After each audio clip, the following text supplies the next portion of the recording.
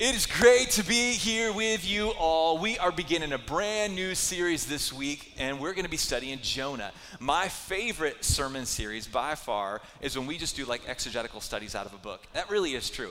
I prefer to get into a book of the Bible and just go through it week in and out, right? Just walk through the word, study it, history, context, original language. I love that stuff. The nerd in me gets to come alive, and I really prefer that. And so I'm very excited to get into the book of Jonah. And Jonah is a really unique book. But before we get into this, I want to just make a call to you in this room and those that are watching online. We are in this really, really crazy season, oh my goodness, where it is the economic impact. We have the racial tension. We have global stuff. The impact of this even with starvation. Lord Jesus, even now as I say this out loud to you, I think of it in my spirit. God, please save us. Even around the world, they're talking about the plague, not just only the plague, but even the starvation that's going to go around the world because of the economic breakdown. And we just need to be praying. And so we have the team, we already mentioned this, I want to say it again. The team has put together a prayer podcast, and you can join it. Just go to the website, EncounterTrinity.com, or go to any of our social media section or pages.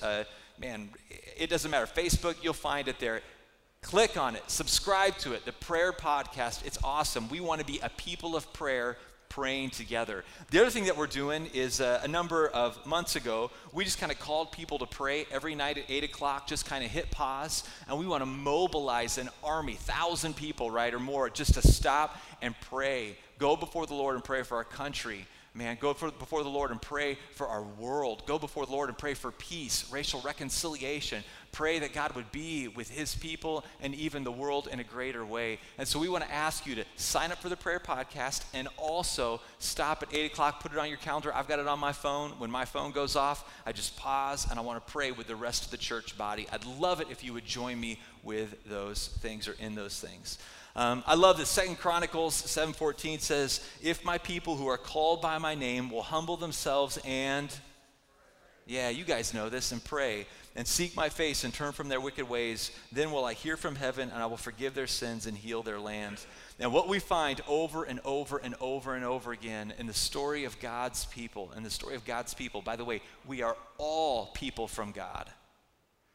Right? Some of us are in rebellion and running away, but man, Jesus Christ, we are all from people of God, and we are all through Christ, Christ's redemptive work. If we choose to accept it in our hearts, we all can make our way to heaven. We are from God, and through the work of Christ, if we so accept it, we make our way back to heaven. And in that acceptance process, all through the stories, the narratives of the Bible, there is one really important, necessary ingredient: humility. If my people who are called by my name will what? Humble themselves and pray. Posture of the heart matters a ton. And so what we want to do is we want to be a people of God that are humble. We are teachable. And this is even going to lead into the series that we're jumping into today in the book of Jonah. And whenever I do an opening, especially when we're doing an exegetical study out of a book, my first sermon ends up being a little bit nerdy on purpose because I want to have good, healthy context. We want to ask the right study questions, historical, contextual, grammatical, as we go through it. So we want to start with some of the historical pieces of this. And many of you know the story of Jonah from Sunday school, which is awesome. But there is so much more in the book of Jonah than just being eaten by a big fish and spit out, right? There's more to it than that. My kids love the story of Jonah. Right now, my 4-year-old, she wants me to tell that story in her little devotional book over and over and over again. I've read it, and she loves the fish eats the person and spits it out. So she knows of Jonah, fish eats person, spits out. But the book of Jonah is so much more than that. In fact, I would say that the greater story of Jonah really isn't about the fish at all. There's something much bigger taking place. And so we want to start today with a broad picture of Jonah before we get into the guts of it in detail. I'm going to go through 4 different things really quick, kind of looking at the greater story. The first one is this. The book of Jonah will touch on things like bitterness, racism, forgiveness, and the relentless mercy of God. Now, the amazing thing is, I didn't know that all of this stuff was going to happen whenever I put the preaching schedule together for this year. Multiple times I've just sat back and gone, man, only you could have timed this. Only you could have timed it. The second thing that we see in the book of Jonah, kind of the big picture preparing you for it, is in Jonah, we see a follower of God. Okay, this is really important that you understand this. A follower of God, a spiritual leader, right? Come face to face with the reality that he may identify with the right spiritual team, but the posture of his heart is on the wrong side. Let that settle in. You have a spiritual leader, right? You have a spiritual leader, and he comes face to face with the reality that he identifies with the right team. He's wearing the right Jesus t-shirt, right? Of course, it would have been Jehovah, God, back then. I mean, Jesus is our moderator, but he's on the right spiritual team. But his heart is on the wrong side. The next thing that we'll learn as we go through this is we will see a man condemn the evil in another. They're wrong, they're bad, they can't do, they shouldn't. My goodness, watch the news. Back and forth. Relentless, continual condemnation of the evil in another person. We will see a man condemn the evil in another and use that scene. They see the evil, use that perspective to justify the evil response in their own heart. So what we're going to see is we'll see a man condemn the evil in another and use that, what they see, to justify the evil response of their own heart. They use it to justify it. That's going to be in the book of Jonah. My goodness, man. As I was looking through my notes, by the way, I started pinning these notes before the coronavirus even hit. I start working on my sermons, as you all know, about a year in advance. I start writing down big ideas. And I was pulling my notes back up, and I'm like, oh my goodness, God, only you could have timed this. So you need to know what I'm putting up here is not a response to what's happening today. What I'm putting up here is my obedience to God before this even happened. That's big. And it makes me feel like God is really in this. The next thing that we'll notice as we go through this is a unique prophetic book because it deals more with the prophet than his prophetic word. And most of the prophecy books of the Old Testament, for those that have been to seminary, you're going to know this. Most of the prophecy books deal with the word of God. The whole book is kind of about the message from God to the people. Jonah is unique because Jonah is primarily about the prophet himself, not so much about his word, but the journey of the prophet. All right. Before we read our text for today, I want to introduce you to two gentlemen. Now, if you go to church in the Western world, you are going to be heavily influenced by these two men, whether you know it or not. And so, like, the two kind of prime branches of the Protestant form of Christianity that most of you have grown up in come at least through the vein of these two men, okay? And so if you grew up on the Calvinist side of one of these guys, I mean, that's like Southern Baptist, just go down the line, and all the different denominations that fit into that. Or if you grew up on the Arminian side of it, so you grew up Nazarene, you grew up Wesleyan, you grew up Methodist, you're going to have been heavily influenced. But these two guys have massively influenced how we know church today in the West. So I'm going to introduce you to them. So here's the first handsome fellow. Look at this guy. This is John Wesley. Yeah, that's right. We got a whistle. I don't know how that works. It's out of honor, Mr. Wesley. It's out of honor. But John Wesley, man. So Wesley is an amazing guy. You've studied him. I mean, my goodness, if you grew up Nazarene, if you grew up Methodist, if you grew up in the Wesleyan Church, any of those movements, you have been heavily influenced by this guy's work. The next guy I want to introduce you to right here, another handsome fellow. Pow. Look at that guy right there. Can we please bring this hairstyle back? Like, this is pretty awesome. Like, how do you even get is it like sideburns that grow out that big, or is it from the top down and they curl it? I'm not sure, but I'm impressed. So this guy right here, George Whitefield.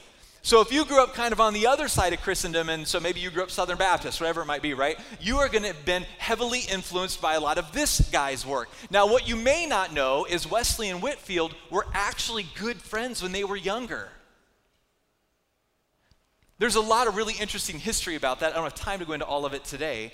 But as their theology developed, their friendship divided. And so what functionally happened is, Whitefield and Wesley, Whitefield, the second guy that I showed you, his primary message over and over and over again to people is, you need to have a right theology. Right ideas matter a lot. And Wesley, as his theology developed, he became, and you'll know this because you're in a Wesleyan church, right? So Nazarene, Methodist, you grew up in any of those movements. His thing is like, it's not just about know the word, you got to do the word. The word of God has to be alive and active and vibrant. So Wesley was all about like social justice issues and economic reform and doing the right thing, heavily active driven. So Whitefield is like, know the right things. Itinerant speaker, go speak to congregations, teach good, accurate theology, make sure they get it down. Wesley goes into communities and he turns on social justice engines to do things in community. And the more they ran down those roads, the further they got from each other. Little did they know they actually really needed each other. In fact, at one point, Whitefield even made a public statement against Wesley, like kind of condemning him. Now, public statements back then aren't like public statements today. Today, to make a public statement, all you got to do is be really tired on a Saturday night, open up Twitter, and tell somebody that they're dumb and you don't think they're right. Like, it's super easy to make a public statement today. Back then, to make a public statement, you literally had to like think it through, go to the newspaper, buy out a spot. I mean, like, it was a way bigger deal to make a public statement. Whitefield went way out of his way to let the world know Wesley was wrong from his perspective. In fact, there's a famous quote. Again, if you've been to seminary, you're probably going to have heard this. But there's a famous quote where somebody went up to John Wesley and asked him about Whitefield's rebuttal against him. And Wesley famously said, "Sir, you may read Whitefield against Wesley, but you shall never read Wesley against Whitefield." Now, by God's grace, as they got older, they ended up reconnecting again. But there definitely was a season where they were apart from each other in tension. Now, let it settle in. These dynamic, brilliant leaders have influenced. If you go visit a church in our area, unless you go to like a Catholic church, if you go to any of the Protestants, it's highly likely you're going to walk into a church that was heavily influenced all across the U.S. by one of these two guys. And what do we see from these powerful prophetic individuals? The first thing is this: even the best of human leaders are they're human.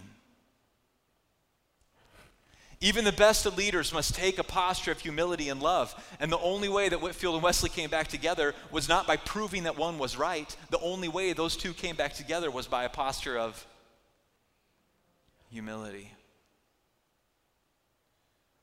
The next thing that we learn, just from those two guys alone, we're going to go back further in time yet again. Go to the next slide. Oh, people want to believe, stay here, people want to believe that their knowledge or experiences let them stand above humility and grace. So right along with that, as we continue this idea, people want to believe that their knowledge or experiences let them stand above humility and grace, right? So the way this functionally plays out is, oh, no, my experience, the job I have, how I see the world, how I grew up, my income, whatever it might be, my education, gives me the ability, this is how we functionally work. Watch the news, read blogs, get on Twitter. Don't get on Twitter, right? Whatever it is, it's really easy to see that the whole world wants to believe that their knowledge or experience lets them stand above not just another person, but stand above humility and grace.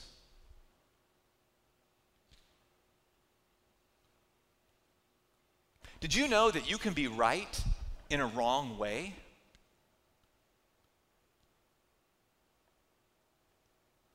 Did you know that you can be right about something in a wrong way?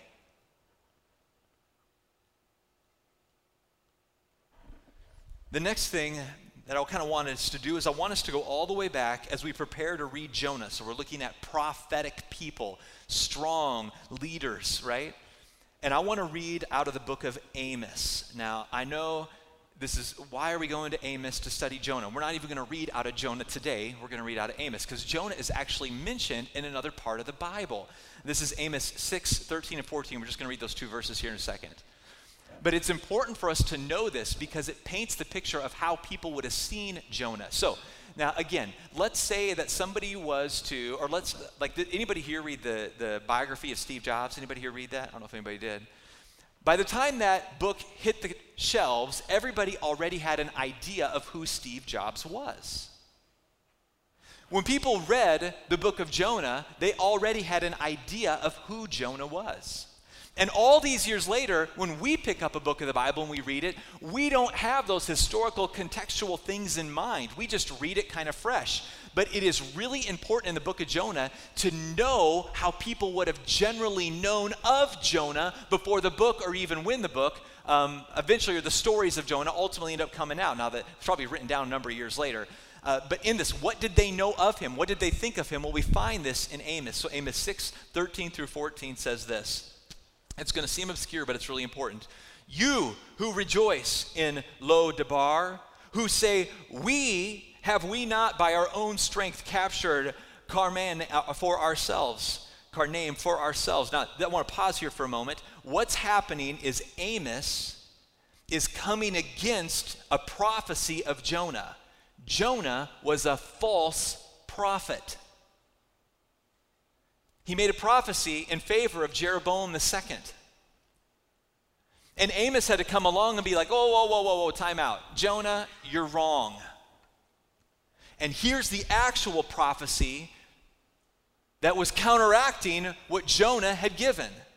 For behold, so Amos says this, for behold, this is what will actually happen in contrast to what Jonah said would happen. For behold, I will raise up against you a nation, O house of Israel, declares the Lord, the God of hosts, and they shall oppress you from Lebo Hamath to the brook of Arabah. That's fun. I always feel like, I'm in the movie Aladdin, Arabah.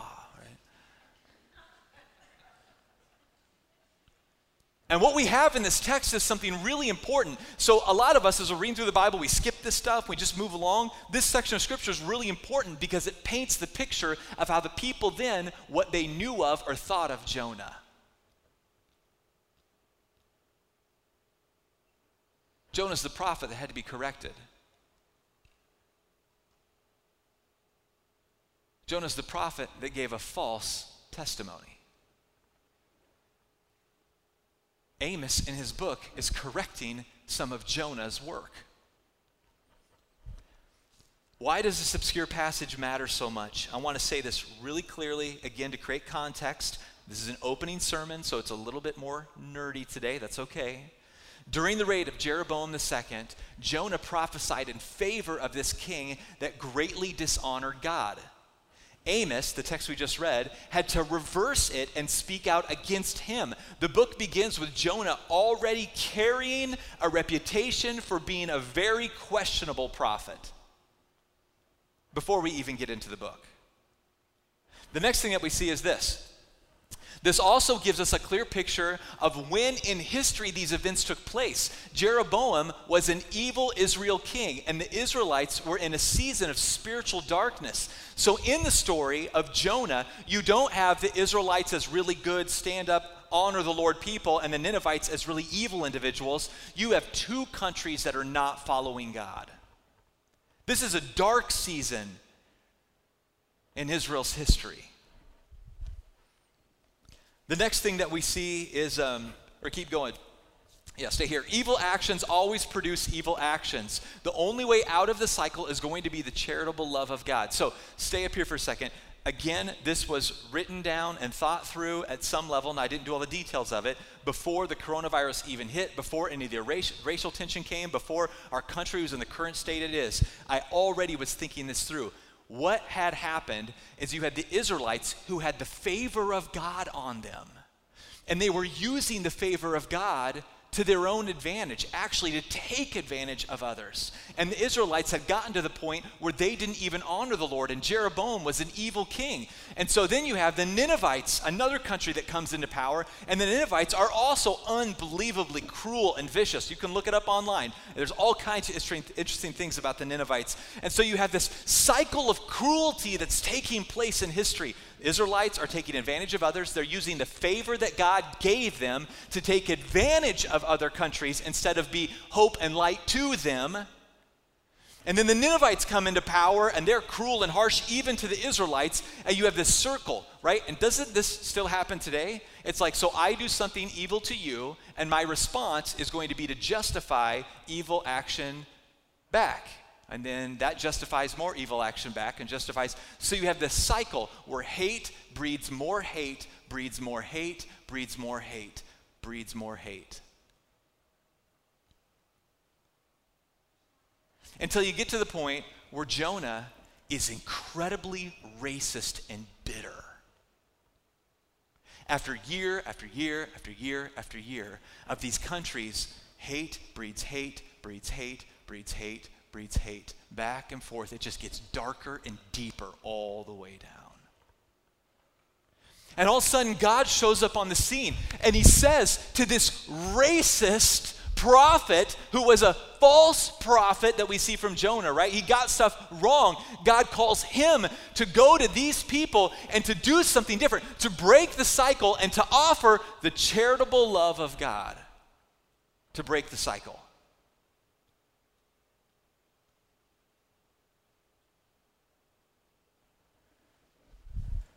Now, we're going to study this next week, but what was Jonah's response? I'm not supposed to cuss in church, but I'm sure it would be as strong as HE double hockey sticks, no. That's the Christian way you cuss right there. That's the Christian way to do it, right? It would have been that strong, like, oh, heck no. I'm out. I'm not doing this. These people have done such terrible things to my people. They've been awful. There's no way. I will not be the one to break this cycle. That's his response. The next thing I would say is this. The real enemy, and God begins to infuse this even in the texts leading into Jonah. So even in Amos, we begin to see this. We begin to see this in even extra-biblical works, that the real enemy, even leading into Jonah, is not another human. The real enemy is not another human. It's the evil that poisons their heart. That's the real enemy. And what we want to do today is the same thing that they did back then. We want to make the enemy be a human person, right? So God says, go and be charitable to these people. Break the cycle. Rescue them. Rescue the Ninevites from their real oppressor,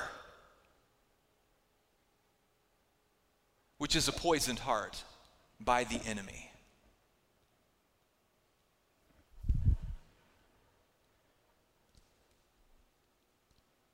I'm going to invite Josh and Taylor up, and we're going to begin. And I know it's an opening sermon, so there's a lot of history in this. But where is Christ in all this? And this is important. We need to see this, because long before the incarnation happened in the manger, the incarnation of the nature of God was already happening in the world, leading the way for Jesus to step foot in the dirt on this planet.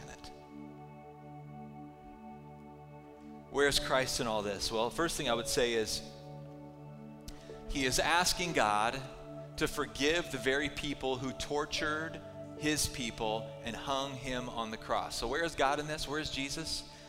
Jesus is breaking the cycle.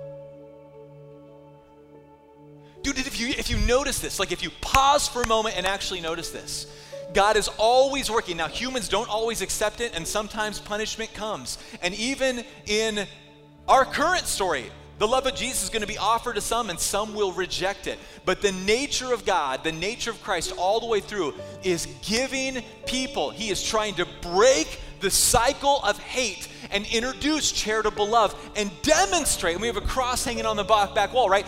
Demonstrate charitable love. Who will be cycle breakers? And see, this is the thing that we need out of you. This is the thing that we need to be doing as a church. This is the thing that I need to be doing as a pastor and trying to model. We need to be cycle breakers of hate. We are bigger. Our God, the charitable love of God, is bigger than this. And listen, it does not mean that we are passive, right? So we want to fight for right things, but we want to fight for things in a right way. In a right way. See, some of you have been through marriage after marriage after marriage after marriage. Not because you were always wrong, but because you pursued right ideas in a way that just breeded more hate.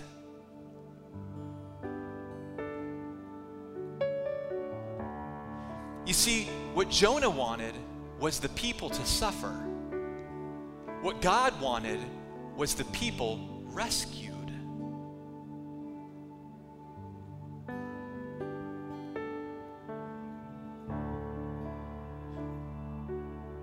What about the people that make you mad today? I mean, honestly, right now, just take a pulse on your own heart. When you turn on the news and you see the people that are acting in a way opposite of what you think is right, do you want them to suffer or do you want them rescued?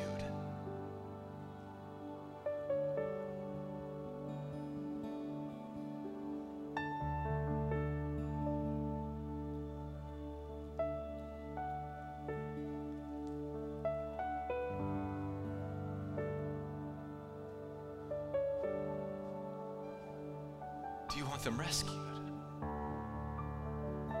from the hate that is destroying an eternal soul? Do you want them rescued from the hate that is causing more people to suffer? Do you want them rescued? We need people who learn to be cycle breakers of hate.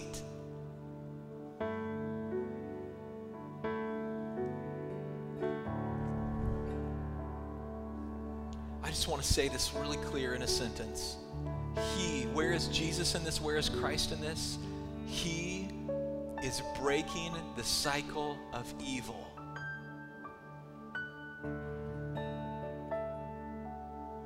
He is breaking the cycle of evil that births more evil. He is breaking the cycle of evil that births more evil with love. Where is Christ? He is breaking the cycle. He's breaking the cycle of evil. He's breaking the cycle of evil that births more evil over and over and over again. Where is Christ? He is breaking the cycle of evil that births more evil, and he's doing it with charitable, relentless, will not give up, always run them down. Jonah, go to those people, proclaim hope to them. He's doing this with the same love that took him to the cross.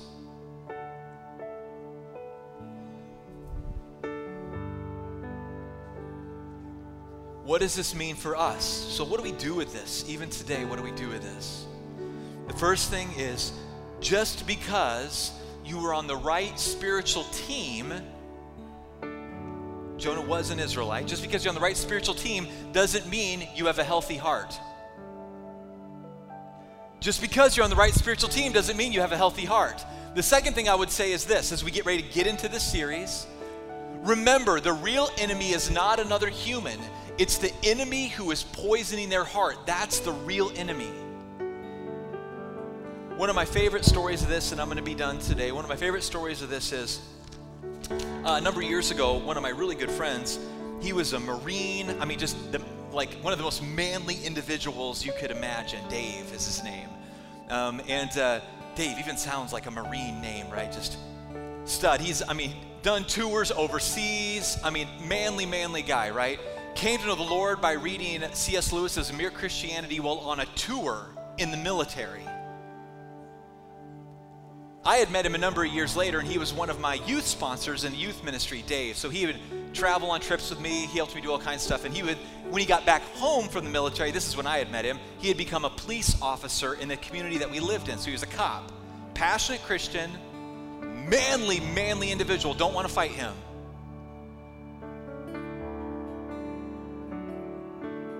And he told me this. He said, over the years, when I first became a cop, I would see people as the enemy. So like somebody robbing a store or doing something wrong, and he'd run them down and tackle them and put them in cuffs. And he's like, I saw them as the enemy. I was harsh, intense. I saw them as the enemy. And as I've gotten along, I realized I need to be just as intense. Like when I walk in a room with somebody that's called 911 and there's an individual trying to rape someone, it's not time to be slow. It's time to be fast and intense.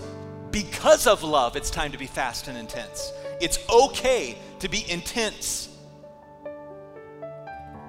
But he said I would find myself cuffing people that have done very wrong, terrible things, putting them in the back of my police car, and as I'm driving to the station, the more I got to know the Lord, it would turn where I'd literally be in tears driving my car back, thinking of how they have become so poisoned by the enemy. He said, man, I've even driven in my car and I'm praying under my breath, God, by your grace, rescue this individual. They're high on drugs. They've just committed a crime. They're in the back of my car. Only your grace. And he was doing the right thing, but the driver in his heart had shifted towards compassion and love. He didn't want to get revenge on them. He wanted to see them rescued. And he became the same cop that would later go into the prisons and do Bible studies with them. He was the same cop that would go in and want to talk with them and encourage them and help them work through issues. He's the same cop that would meet with them. Even some of these people, especially, he fell really in love with helping teenagers that had done crimes, like criminal teenage people. And so when they come back out, he started mentoring all these young people that had done. He could be the cop that would arrest them, lead them to the Lord, and then mentor them when they came out because he wanted them rescued. He could see that the real evil was not the human, it was the heart that was poisoned. Now I can tell you, one of the individuals that he mentored became a pastor. Can you imagine that? You know who loses in that situation? The devil does. And so as we begin this series, and we're going to study through Jonah, literally working through it and exegetical all the way through the book, I want you to learn, I want you to grow, I want you to know your Bible as we work our way through this. I want you to see the beginning of this book as it really is, which is a prophet who's on the right team with a poisoned heart, and a whole nation who's on the wrong team with a poisoned heart, and a God who wants to heal all of their hearts. That's where Jonah